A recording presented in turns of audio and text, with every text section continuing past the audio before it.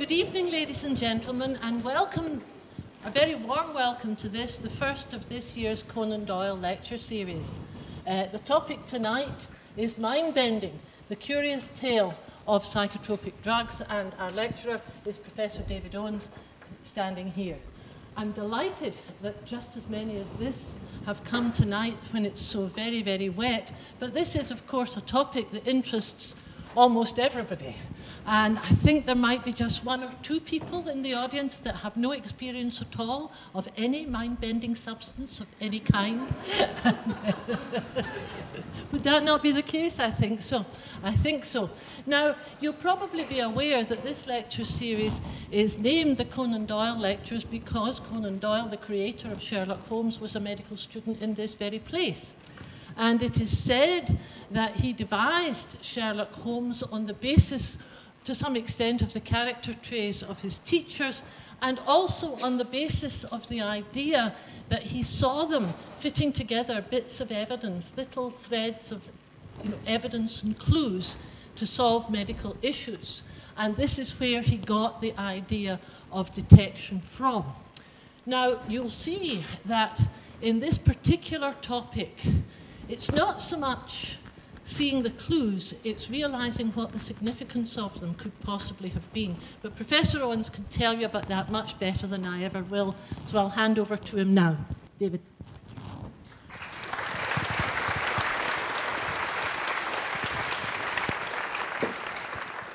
Thank you very much, Professor Johnston. Sometimes it seems as if society is under threat. As if the very, psychiatry is as well, as if the very pillars of civilization are trembling. And the attack, of course, comes from drugs. They seem to be everywhere.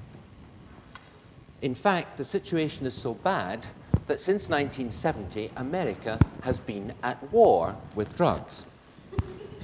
But as any general will tell you, you should be careful on whom you declare war. For the fact that certain substances can alter human experience probably ranks with fire as one of man's oldest and most abiding discoveries. Take the poppy, for example, going back to earliest times, right through the very foundations of civilization in southern Mesopotamia. Who can deny the role that opium played in the development of human thought, at least insofar as Eastern Mediterranean religion is concerned, and also to some extent in human medicine? Indeed, for the Sumerians, the word for poppy was opium was the same as the word for joy and rejoicing. Not everyone in antiquity, however, had quite such a positive view of the poppy. Hippocrates of Kos, the towering figure of classical Greek medicine, in the oath that many medical students still take to this day before they start their career, urged people to be very cautious about using a deadly drug, and he was referring to opium. Not that his Roman counterpart Galen, a few hundred years later, had quite such reservations, and he used opium liberally, not least with his most distinguished patient, the Roman Emperor Marcus Aurelius. All those mystical, philosophical meditations filtered, at least to some extent, through the dreamy state of opium. We can then play quite a fun parlor game on the number of people in the 18th and 19th century who used, abused, or were frankly hooked on the substance. Edinburgh even had its own, the writer Thomas de Quincey, buried in St. Cuthbert's churchyard. And the list is long indeed, and this is only a fraction. But we were fairly promiscuous as a species in our enjoyment and relationships with drugs. Alcohol, of course, in both its recreational and its symbolic uses, requires a talk on its own, and we can't unfortunately go into that. But isn't it ironic that a drug we now consider to be one of the major public health problems of our time could take the prize of the major public health innovation in human development, added to water as it originally was, saving millions of people from waterborne infections? Now, what about cannabis? Well, traces of cannabinoids have been found in the cooking utensils of Neanderthals, would you believe, making them, no doubt, the original stoned-age man. And Queen Victoria, prudish Queen Victoria, was a regular user for her many gynecological problems. And when the British aristocracy got to Asia Minor on the Grand Tour, they were ever so pleased to return from an exhausting day in the archaeological sites to find in their tent a little cup of black, strong Turkish coffee and those dinky little marijuana biscuits, the original Turkish delight. And what can one say about hallucinogens? From the ergot fungus that regularly throughout history infected grain stores and produced episodes of what were called mass insanity, through to the ritual and recreational uses of magic mushrooms, even to some members of the Solanaceae family, which include the humble potato and the tomato. Hallucinogens have played a crucial role in our species' evolution. And maybe God did send his fiery chariot to transport Elijah heavenwards.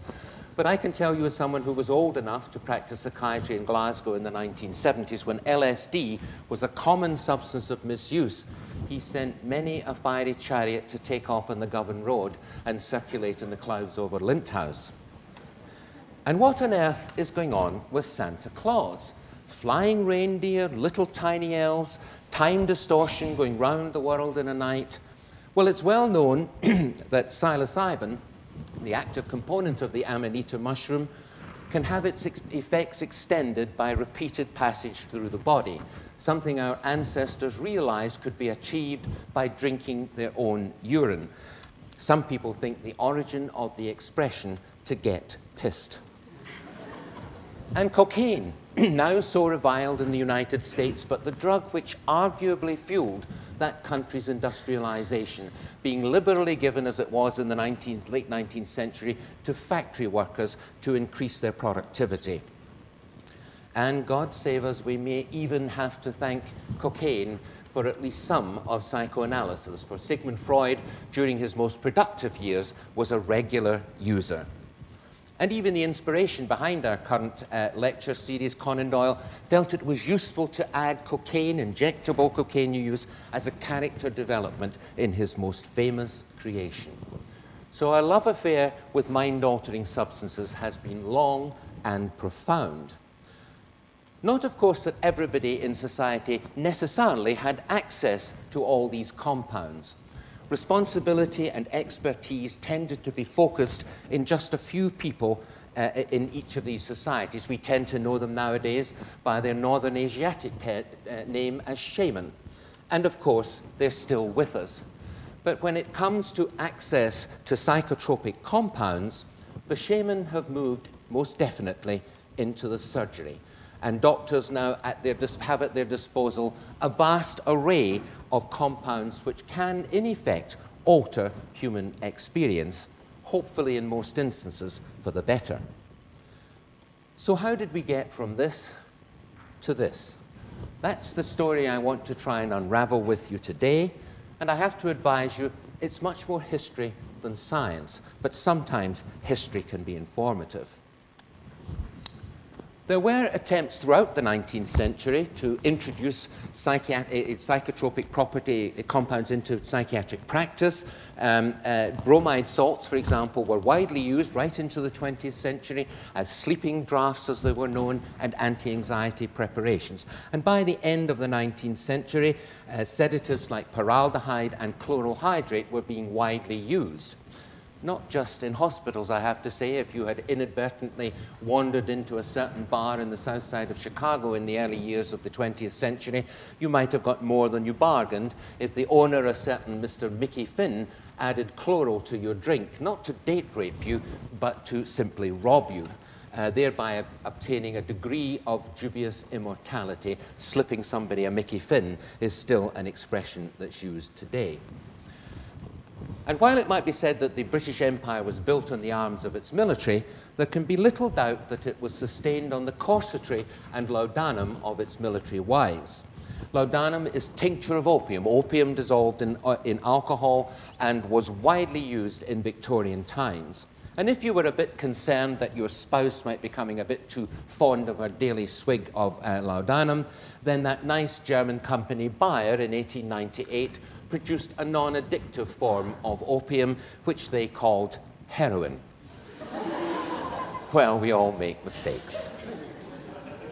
But none of this really amounted to a psychopharmacology. And you can see that the term psychopharmacology is really very recent indeed. In fact, in terms of our long and promiscuous love affair with psychoactive compounds, psychopharmacology is barely an infant. In fact, it's really an ovum, to be perfectly frank. Some would say that if we're looking for the origins of this discipline, we could do worse than look to Jacques-Joseph Moreau. For he was certainly one of the first to systematically study the effects of a psychotropic compound on human beings. Unfortunately, he chose cannabis to study, although his preoccupation was most definitely not our present one. He believed in the therapeutic powers of this, and the report, the textbook that he wrote on this subject, would have been on many a doctor's shelf in the late 19th century. But we can't really use this as the origins of psychopharmacology because, quite simply, the subject is so muddy. Following one of the most successful, some might say infamous public information programs in the United States in the 20s and 30s, it's really not possible even today to talk about cannabis in an objective way. Cannabis is very much the subject of the tabloid headline writers rather than the editors of scientific journals. And anybody who steps out of line knows what to expect, as my old mate David Nutt discovered only a couple of years ago. No, if we want to seek out the origins of psychopharmacology, it's to specifically antipsychotics we should look to start with, because their roots are longest and most tortuous, and because these drugs led on to other things. And it is probably to this man that we must look. You probably don't know who he is, but he changed the world. If you were to use your time machine to go back to the world before the middle of the 19th century, you would notice many differences, of course, but I guarantee one difference that would strike you pretty quickly was that then was, for most people, a world largely devoid of color. What dyes were available tended to be expensive, they were vegetable-based, and they faded in sunlight. Those with vividness were incredibly expensive. Now, many of you ladies may have cochineal in your cupboard and your baking cupboard to use as a dye in baking, but in the days when cochineal was a fabric dye, it was horrendously expensive. It's made from the ground wing guards of the cochineal or cactus beetle, and it takes some 50,000 of these little critters to be sacrificed to produce 1 ounce of dyeing quality cochineal. The world pre the 1850s was not the world of the costume drama. All of that changed when in 1856 William Perkin determined to make his mark. He was excited by the recently discovered coal tar. Not any exciting substance to us, but in the 1850s it was red hot stuff. And Perkin determined, setting up a chemistry set in his parents' home, to go for the top. He aimed to make quinine, the treatment for malaria, from the aniline of coal tar. Now, being only 18 years of age, his chemistry expertise was not as great as his confidence in himself, and actually all he managed to create was a sticky splurge. When he dissolved his sticky splurge in alcohol, he discovered what's in his hand, mauve. As you'll see throughout our talk, it's not just enough to make a discovery. It's important to find an angle, to appreciate an application. And although he was only 18 years of age, Perkin found an application immediately because his mauve dyed fabric. Within a few short years, Perkin's purple was the fashion statement. In fact, they even minted a 1 shilling mauve stamp in celebration of his achievement. The Perkin effect was twofold. Firstly, he more or less single-handedly invented the commercial dye industry. And on the back of that, this new discipline of organic chemistry to service the commercial demand. This link-up between academia on the one hand and commercialism on the other worked nowhere better than in Germany. And in the 1870s, the Badisch Soda Aniline und Soda Fabrik, BASF, still around to this day, synthesized a particularly commercially successful dye.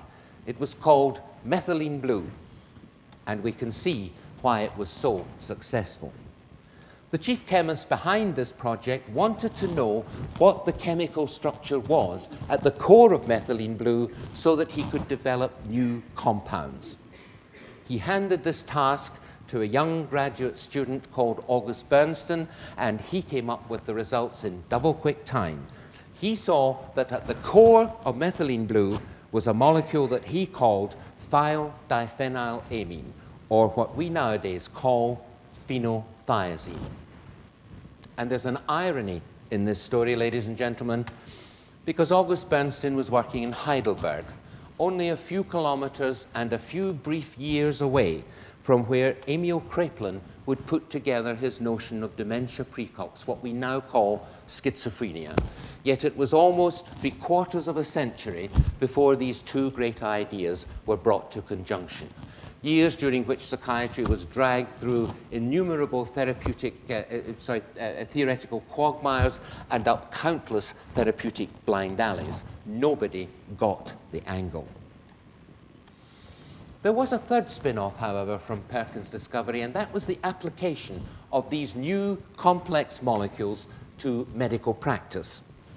And one man who was particularly in advance and adept at this with methylene blue was Paul Ehrlich, because he began to use the dye to dye, or what we call stain, body tissues. This is a crucial process in being able to identify different types of cell in both health and disease. And it was particularly valuable in hematology, where down a light microscope, most cells look much the same. And for this reason, because of the dyes that he introduced in hematology, Ehrlich is still known to this day as the father of that discipline.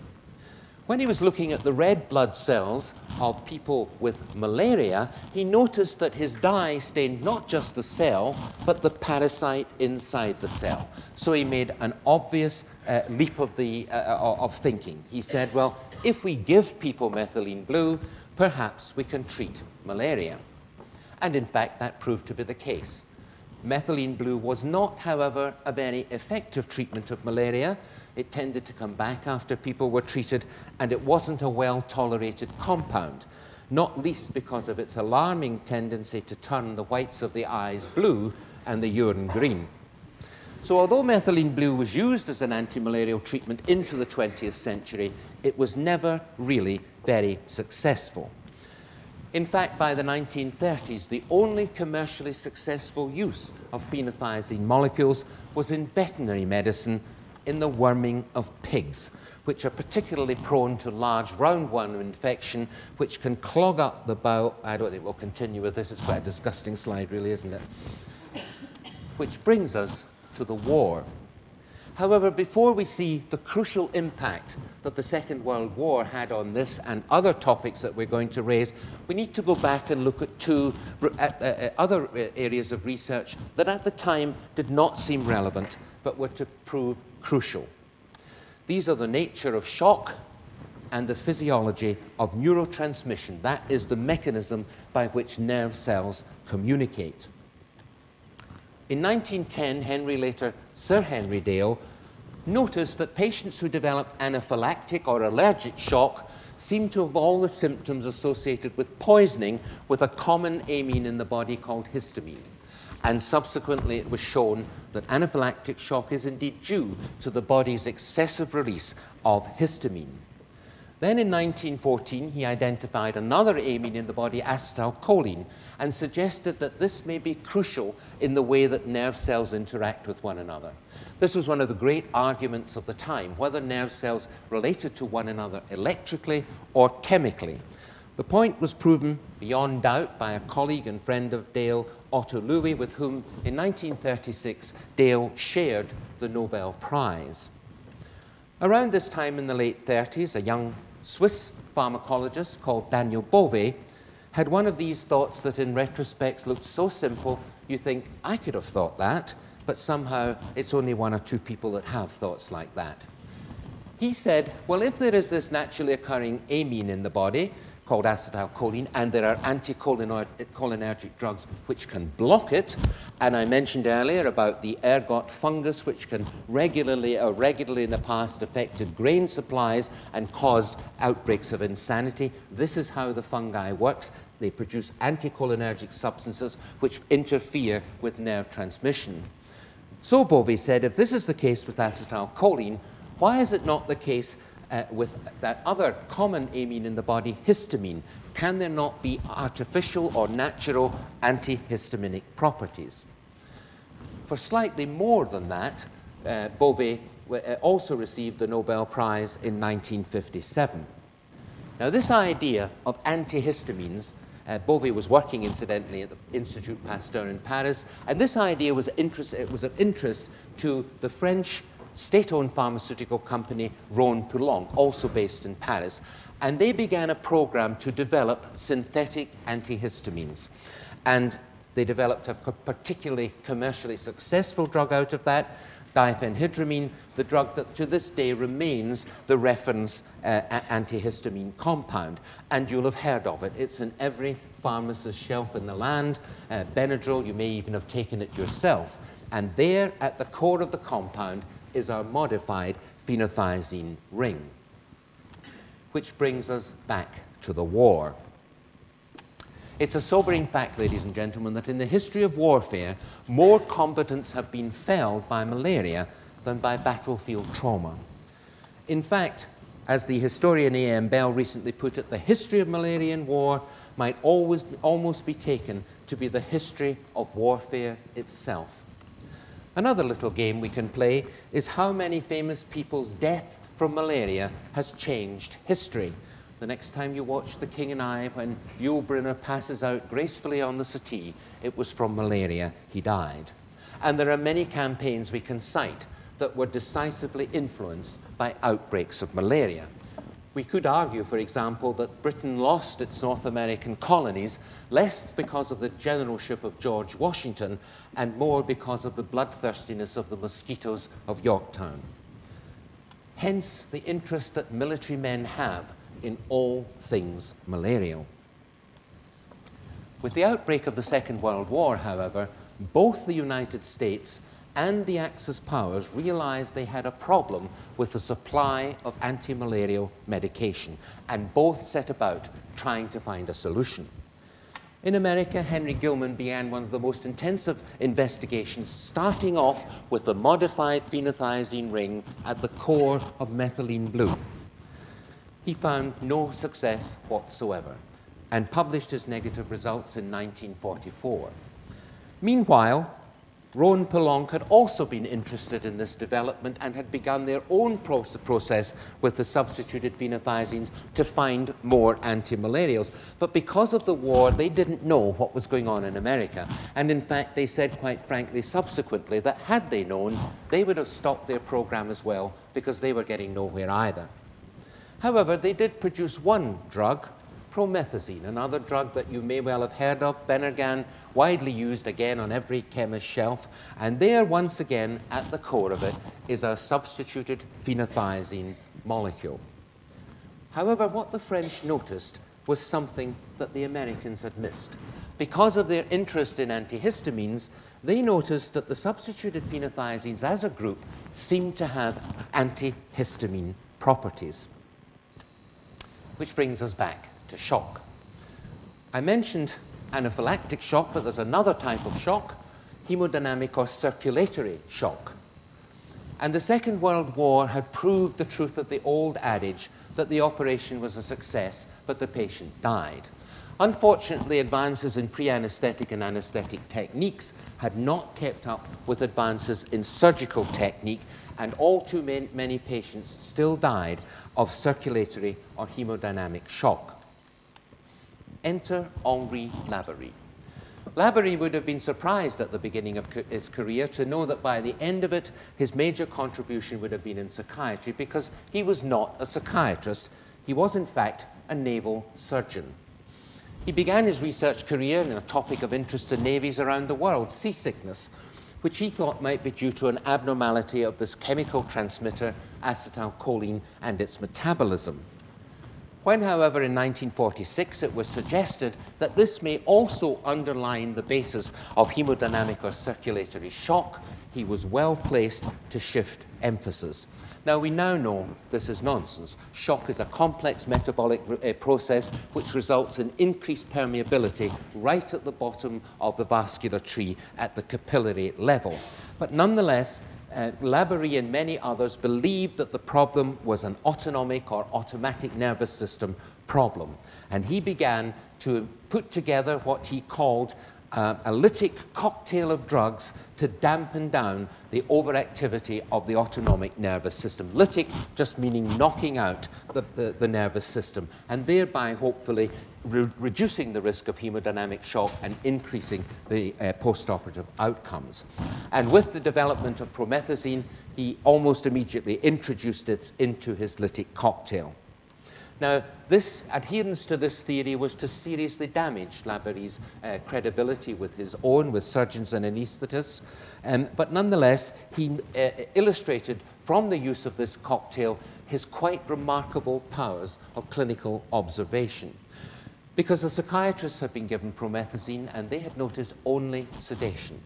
Laborie noted something different. He noticed that the patients certainly became calm and sleepy, but that they appeared strikingly detached emotionally from their surroundings. And he thought this was unique and clearly distinguishable from other sedative drugs. What, in effect, he was identifying was the emotional or affective bubble that these drugs appeared to produce around people facing very worrying and threatening circumstances. He wanted more, and he pressed for more, though what role this played in the development of, or what happened later, was a subject of much controversy later on. But certainly, everyone at Rhône-Poulenc could realize that the drugs that they had were unusual. They were antihistaminic, some of them were also anticholinergic, and they were sedating, which meant they clearly got into the brain. But furthermore, one or two of them actually seemed to activate people who had Parkinson's disease. These were unusual compounds. In 1950, Pierre Cucci wrote a memo to the board of Rhône-Poulenc suggesting an aminophenothiazine development program. And it's a fascinating memo to read, because basically he hadn't a clue where it was going. It was difficult to know what the applications were, perhaps because of Laborie's insistence. He recommended that there might be a role in pre-anesthesia. He himself certainly hoped for new treatments for Parkinson's disease, but right at the end, he speculated on an application in psychiatry, nothing more.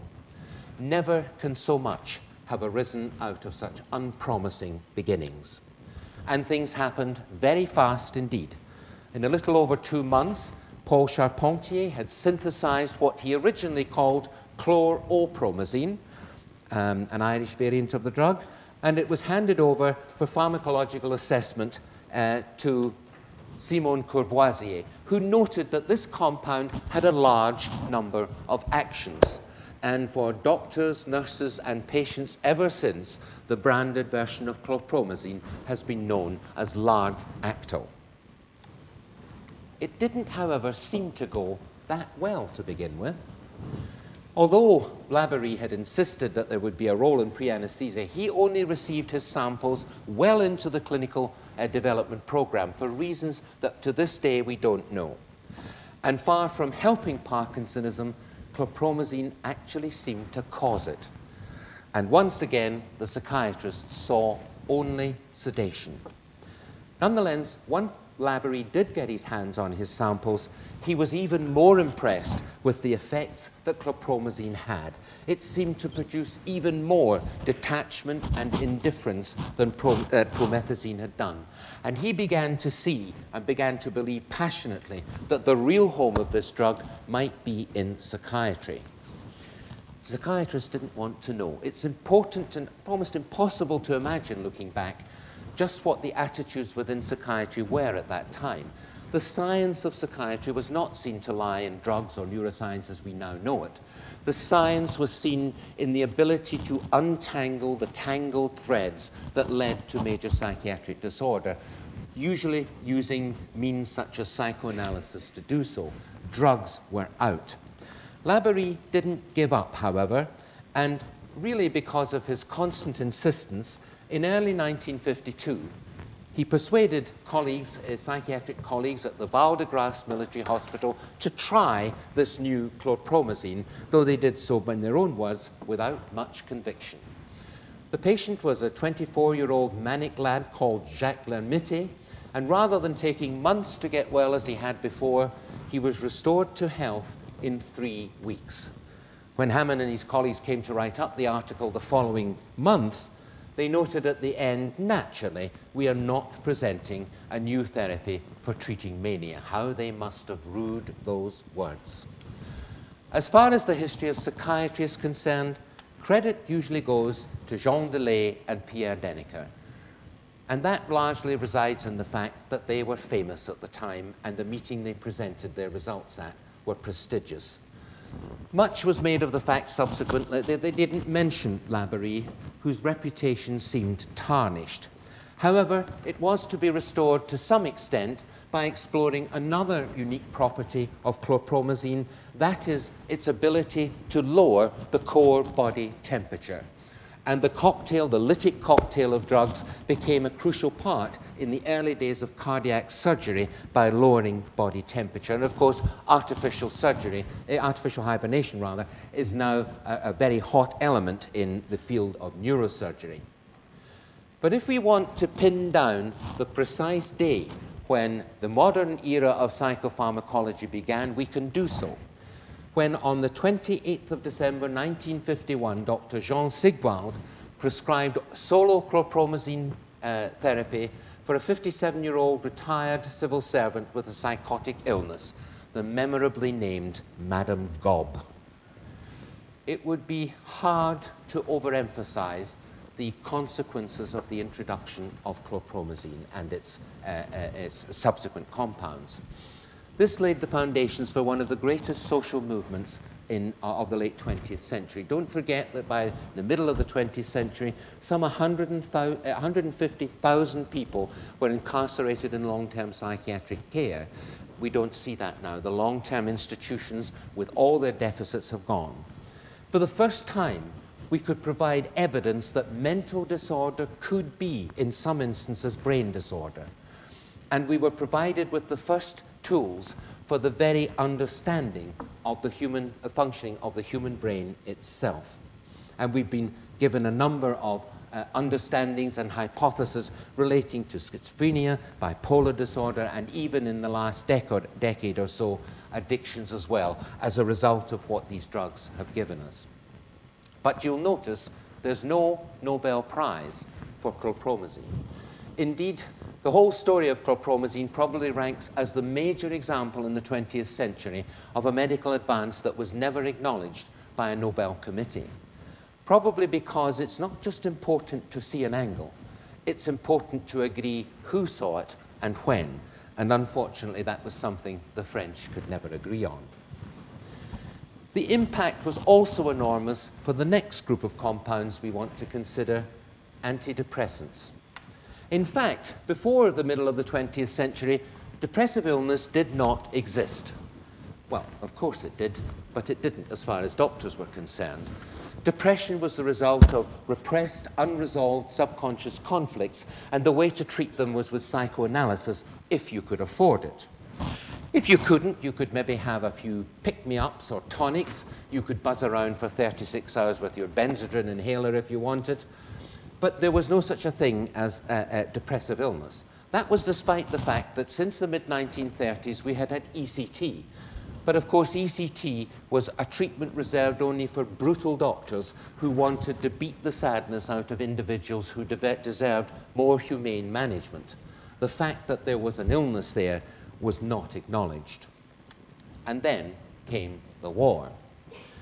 Now, going back to the 1870s, people had looked at the chemical properties of a compound called hydrazine. But hydrazine is highly volatile and difficult to work with, and nobody got very far. In 1912, as a purely academic PhD exercise, isonicotinyl hydrazine was synthesized in Prague, but it gathered dust on the shelf just like the PhD did. When the Allies entered the ruins of Nazi Germany, however, they found large stockpiles of hydrazine that they didn't know what to do with. So they sold it off cheaply at bargain basement rates to the pharmaceutical and chemical industries, hoping they could make something of it. And why did the Nazi state have so much hydrazine in store? They used it to fuel the V2 rocket. In 1950, isonicotinyl hydrazine was once again synthesized and was shown to have remarkable anti-tuberculous properties.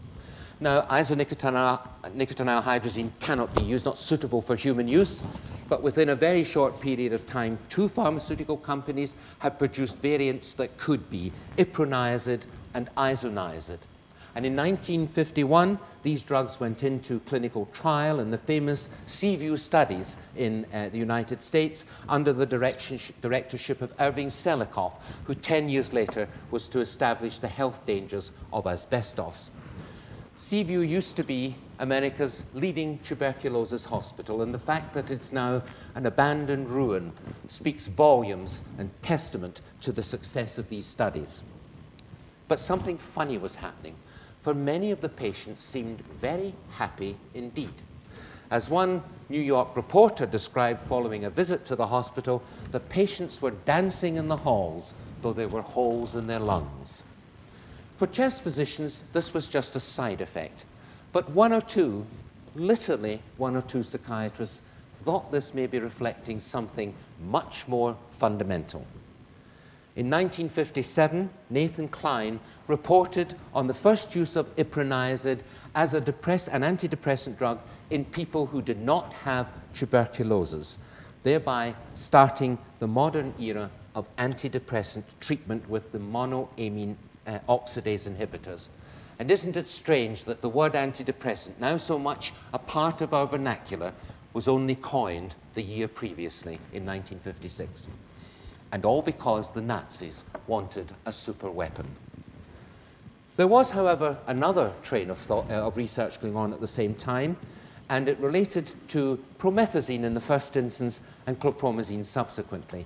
In 1948, the Swiss pharmaceutical company Ciba-Geigy developed a compound from promethazine that they didn't really know what to do with, but there is a substituted phenothiazine ring at the core.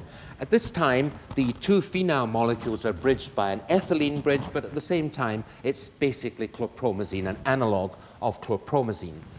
Once chlorpromazine had circled the world, which it did within 2 years, many a pharmaceutical company said, I'll have a bit of that action, thank you, and Ciba-Geigy were no exception. And they were trying to develop this compound as a safer form of chlorpromazine, because in the early days, chlorpromazine was quite damaging to the liver, partly at least because of manufacturing impurities. In 1955, Ronald Kuhn, the medical director of a psychiatric clinic in Switzerland, found his hospital rather short of funds. So he wrote to Ciba-Geigy and asked if they had any antipsychotic compounds that they could give him to try out on his patients rather than that somewhat expensive chlorpromazine. Such was the medical ethics of research in the 1950s. Ciba-Geigy said, well, it just so happens we've got this G22-355, and Kuhn was sent some and tried it on some of his patients with schizophrenia, with results that were described as, in some patients, quite disastrous. Many people got much worse indeed. But Kuhn spotted an angle. In 3 patients, only 3 patients, he noted a marked improvement, and he thought these patients had been misdiagnosed. He thought they had what he called vital depression. So he redid another trial with more drug from Ciba-Geigy in 40 patients with vital depression, which he presented at a meeting in 1957, the same year as Nathan Klein. However, it took another year to get this product on the go, and in 1958, relaunched as imipramine or tofranil, G22-355 became the first of the tricyclic antidepressants. Antidepressants have had a profound effect. And only for a few short years, they changed what was a psychological issue, only manageable for the few with the money to do so, into one of the major medical diagnoses of the modern time. And tricyclics, because of their mode of action, are the basis of the way all subsequent antidepressants work. Even the newer SSRI drugs are just purifications on the same theme. And both monoamine oxidase inhibitors and tricyclics form the fundamentals, the basis of the major hypothesis that we have for understanding mood disorders to this day. They have, of course, also raised fundamental social and ethical problems about what is unhappiness and what is depression that remain to be resolved, but their impact has been enormous. Mood stabilizers have also had an impact and are one of the more successful treatments in one aspect of mood disorder, that is maintaining well-being, especially in people who have bipolar affective disorder or manic depression as it used to be called. And the treatment that has proved successful in that regard is lithium. Now, lithium is a commonly used commercial compound. It is mined in conjunction with table salt, and as a result, all of us have minute traces of lithium in our body, but lithium itself is not known to participate in any body functions. It was one of those bromide drafts that was used in the 19th century, and it was singled out for medical use in the middle of the 20th century as a salt substitute in people with high blood pressure. But because toxicity was not appreciated, some people died and it got a bad reputation. John Cade would, I think, not have considered himself as a high-flying research psychiatrist. He was a jobbing psychiatrist working with the military, captured with the fall of Singapore, and spending the entire war years in Changi prison, which gave him much time to think. When he was there, he began to believe increasingly that major psychiatric disorders were caused by the accumulation of toxins in the body. Now, this was not a new idea. This went back to an idea in the 19th century called the urate diathesis, where people believed that because of abnormalities in protein metabolism, you built up excessive amounts of the major end product, uric acid, and that caused a whole range of conditions, including some psychiatric disorders. When he was released from captivity, Cade went back to a rather sleepy job in Victoria, but it did give him time to do research in laboratory animals. And he noticed that when he gave laboratory animals lithium urate, it increased their natural excretion of uric acid. So, having tried it on himself, he gave it to 10 patients in a very small study with results that he described as dramatic. Now, in fact, the theory was frankly bunkum. The patients were inaccurately diagnosed, and some of the improvement in one or two patients that he noted was undoubtedly as they became sleepy, moving towards the coma of intoxication. And he published his results in a journal that at the time almost nobody read. So it was amazing that his observations were reported at all. They were, however, taken up ironically in the home of the urate hypothesis in Denmark by Mogens Schou. And over the next 20 years, he and his colleagues in Aarhus refined lithium into one of the most effective and indeed, if properly managed, one of the safest treatments in psychiatry. And I suppose the moral of this story is that even if you've got an angle, it doesn't necessarily need to be, so to speak, a right angle. Which brings us to our final group of drugs, perhaps the ones that, to be frank, we should devote most attention to, because they illustrate many of the social and ethical issues that psychopharmacology raises, and indeed many of the limitations. But because the subject is so large, we must restrict ourselves.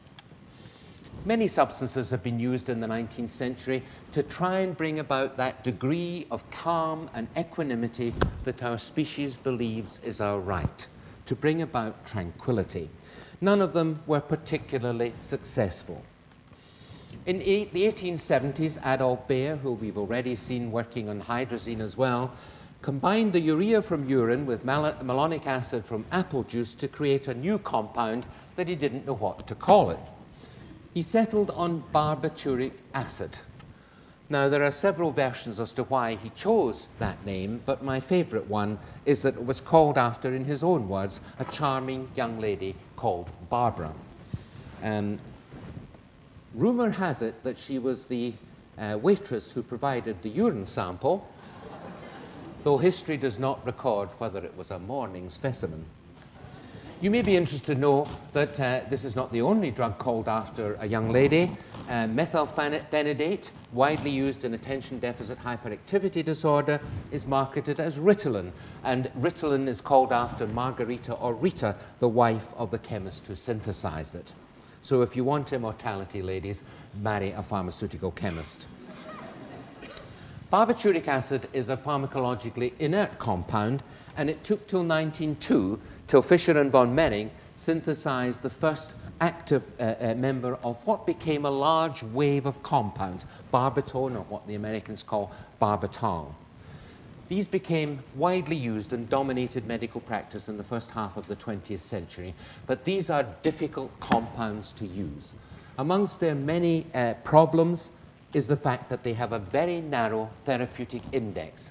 That is, the space between the dose which gives you the effect you want and the dose which causes harm, maybe even fatality, is very, very narrow indeed. These are potentially dangerous compounds. So the search was on for compounds that could produce this state of relaxation that our species so values, but was safer to use. Enter the war. Now, I've mentioned that you have to, in this life, spot an angle. And unfortunately, most Scots believe that Alexander Fleming discovered penicillin, but in fact he didn't. It had been known for some 40 years before he got in on the act. But what the angle he noted was the potential to use this as a therapeutic treatment. However, that remained a largely theoretical suggestion until the outbreak of war, when the need for this as a therapy became pressing. And that was successfully achieved by Howard Florey and Ernst Chain, with whom Fleming shared the Nobel Prize in 1945. However, if you're producing penicillin, it needs to be presented in a preservative to protect it from other bacteria which break down the penicillin itself. And that task was given to Frank Berger. And one particularly effective preservative, myanicin or mefenacin, he noted had very unusual characteristics in animal studies. First of all, it produced muscle relaxation. Now, the only relaxation that was known up until that time was paralysis, that caused by the South American dart poison curare. But this was something different. Furthermore, mefenacin made animals go to sleep, but not in the way of an anesthetic. You could rouse them quite easily. And this intrigued Frank Berger. After he moved to the United States, he and a colleague synthesized a variant based on this molecule, which they called meprobamate, which was launched in 1955 as the first tranquilizer, a term Berger revived from the 19th century. Within 2 years, meprobamate had become the most prescribed drug in the United States, and incidentally was the first drug to be detected in the water table of a civilized, developed country. Now you can get Prozac in the water table of Scotland if you look hard enough. However, this was still a relatively dangerous drug, and it was possible to overdose and have very serious consequences. However, stimulated by this work, Leo Sternbach, working in New Jersey, synthesized a compound called RO6690 that he didn't think much of. But the following year, his lab technician suggested that he had got a bit careless and hadn't looked at the compound properly, and maybe it deserved a closer look. And this he did, and discovered it had the three main properties that he was looking for. Furthermore, it had an almost infinite therapeutic index. In 1960, RO6690 was marketed as Librium, in the start of what was not a wave, but a tsunami of benzodiazepine drugs. However, these drugs illustrate two of the great problems with psychopharmacology. Firstly, that these drugs are not panaceas, and they force us to ask important questions about the nature of psychiatric treatment. But also because actually what has happened over the last 30 to 40 years has been more derivative than most of us would like to think. All of this looks like great activity, but in fact, the golden age of the 1950s has started to look increasingly tinny. What we try to do with all of these compounds is to modify neurotransmission. That is, to influence the way that brain cells interact with one another. And fortunately, we don't need to go into this in too much detail, but essentially, of the compounds we have, we can alter the way that brain cells connect in the first cell, or we can alter the amount of transmitter in the space between the cells, or we can interfere with the way the transmitters work in the second cell, all of which can translate into the clinical improvements that we wish. However, it's very clear that this is in effect dealing with downstream effects. And what we really should be trying to tackle are the fundamental causes of the major disorders we're trying to treat at the gene level, where they come from. Now, although psychiatric genes are being identified almost on a daily basis to be associated with major psychiatric disorder, it's clear that very few conditions are caused by single gene abnormalities. And putting together the complex jigsaw puzzle that is the genetics of major psychiatric disorder will be complicated. But where there is a single disorder, we can perhaps see a way forward. One such example is Fragile X syndrome, a not uncommon condition, clearly characterized in its molecular biology and due to the absence of a particular protein essential for the intimacy and complexity with which brain cells interact. Some of you may have attended Peter Kine's lecture in this series. Peter's in the audience today. I hope he's not listening to this part of my talk.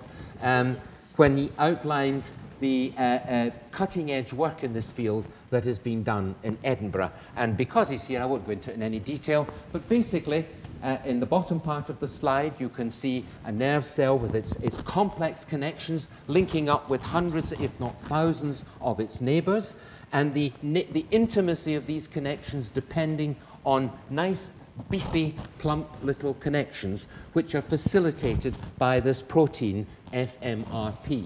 However, when the protein is absent, the connections become languid and incompetent, and that results, as you can see in the top, in a whole series of clinical consequences. Now it is possible to replicate the functions of this missing protein with manufactured compounds. And one of these compounds listed here, the great excitement, you may be reading in the press about it fairly soon, can help to restore the integrity of the relationship between these brain cells which has been damaged without the protein. This is an example of what's called translational medicine, starting off with an idea which is genetically characterized, creating an animal model that has the deficit built into it, and then going through a series of steps that produce treatments at a fundamental level, not downstream, not trying to modify neurotransmission and thereby change genetic actions, but by modifying the genetic fault, creating a restoration in the function of relationships between brain cells. And that is a very exciting way forward that, for the future that may help to take us out of the doldrums that we are a bit in at the moment. I think the inspiration behind our current lecture, Sir Arthur Conan Doyle, would have been fascinated by the curious tale of psychotropic drugs. Not because it provided a character element to beef out his most famous creation, but for very personal reasons. His father, Charles Doyle, spent the last 12 years of his life in long-term psychiatric care, most notably in 3 of Scotland's leading psychiatric institutions. With the publication of the only surviving volume of diaries that he kept during that period, this was published in 1977, the search was on for what was called the solution to Conan Doyle's last great mystery, because there is no doubt of the very traumatic effect his father's illness had on the young Arthur. The experts who reviewed the diary suggested that the problem was alcoholism, complicated by withdrawal fits from alcohol. But I must say that doesn't really hold water. Even in the temperance-obsessed 1880s and 90s, it would have been highly unusual to be incarcerated for 12 years constantly because of alcohol problems. When you look at the diary, there's one thing that strikes you immediately, what the experts called whimsy, but what to a psychiatrist has much more significance. A punning, a play on words, a play on ideas, like Madame and Damn Mad, A knows and no mistake, referring to British foreign policy in Egypt, that the herring caught in the Red Sea was not itself a red herring, and so on. Many, many examples throughout the book which speak very strongly of elation of mood. Combined with the known fact that Charles Doyle throughout his life suffered fits of depression, this strongly points to a diagnosis of bipolar affective disorder and could certainly account for many years of long-term enforced incarceration. And wouldn't it be ironical that one of the things the young Arthur might have learned about, perhaps as he sat where some of you are sitting today, would have been lithium salts, but nobody saw the angle. Psychopharmacology has come a long way in its short life. It would be only fair to say that it has raised many very difficult questions, questions of a medical, of an ethical, of a social nature that have yet to be resolved. But one thing it has done absolutely surely is move psychiatric illnesses where they always should have been, right at the heart of the spectrum of medical problems from which humankind can suffer. We may be a bit stuck, we may be a bit in a tinny phase rather than a golden phase. The work of Professor Kynes and his colleagues offers a fascinating, exciting window into the way things may go in the future. But let's hope it doesn't take the outbreak of a third world war before we see some more angles. Ladies and gentlemen, I thank you for your attention.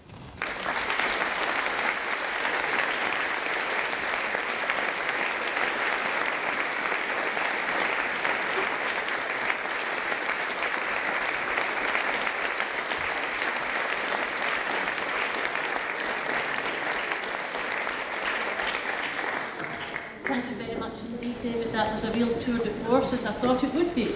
We take no questions here, ladies and gentlemen, but I do hope that you'll join us at the reception upstairs in the Anatomy Museum.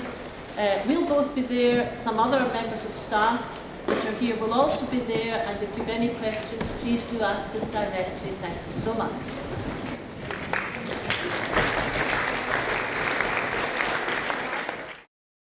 This production is brought to you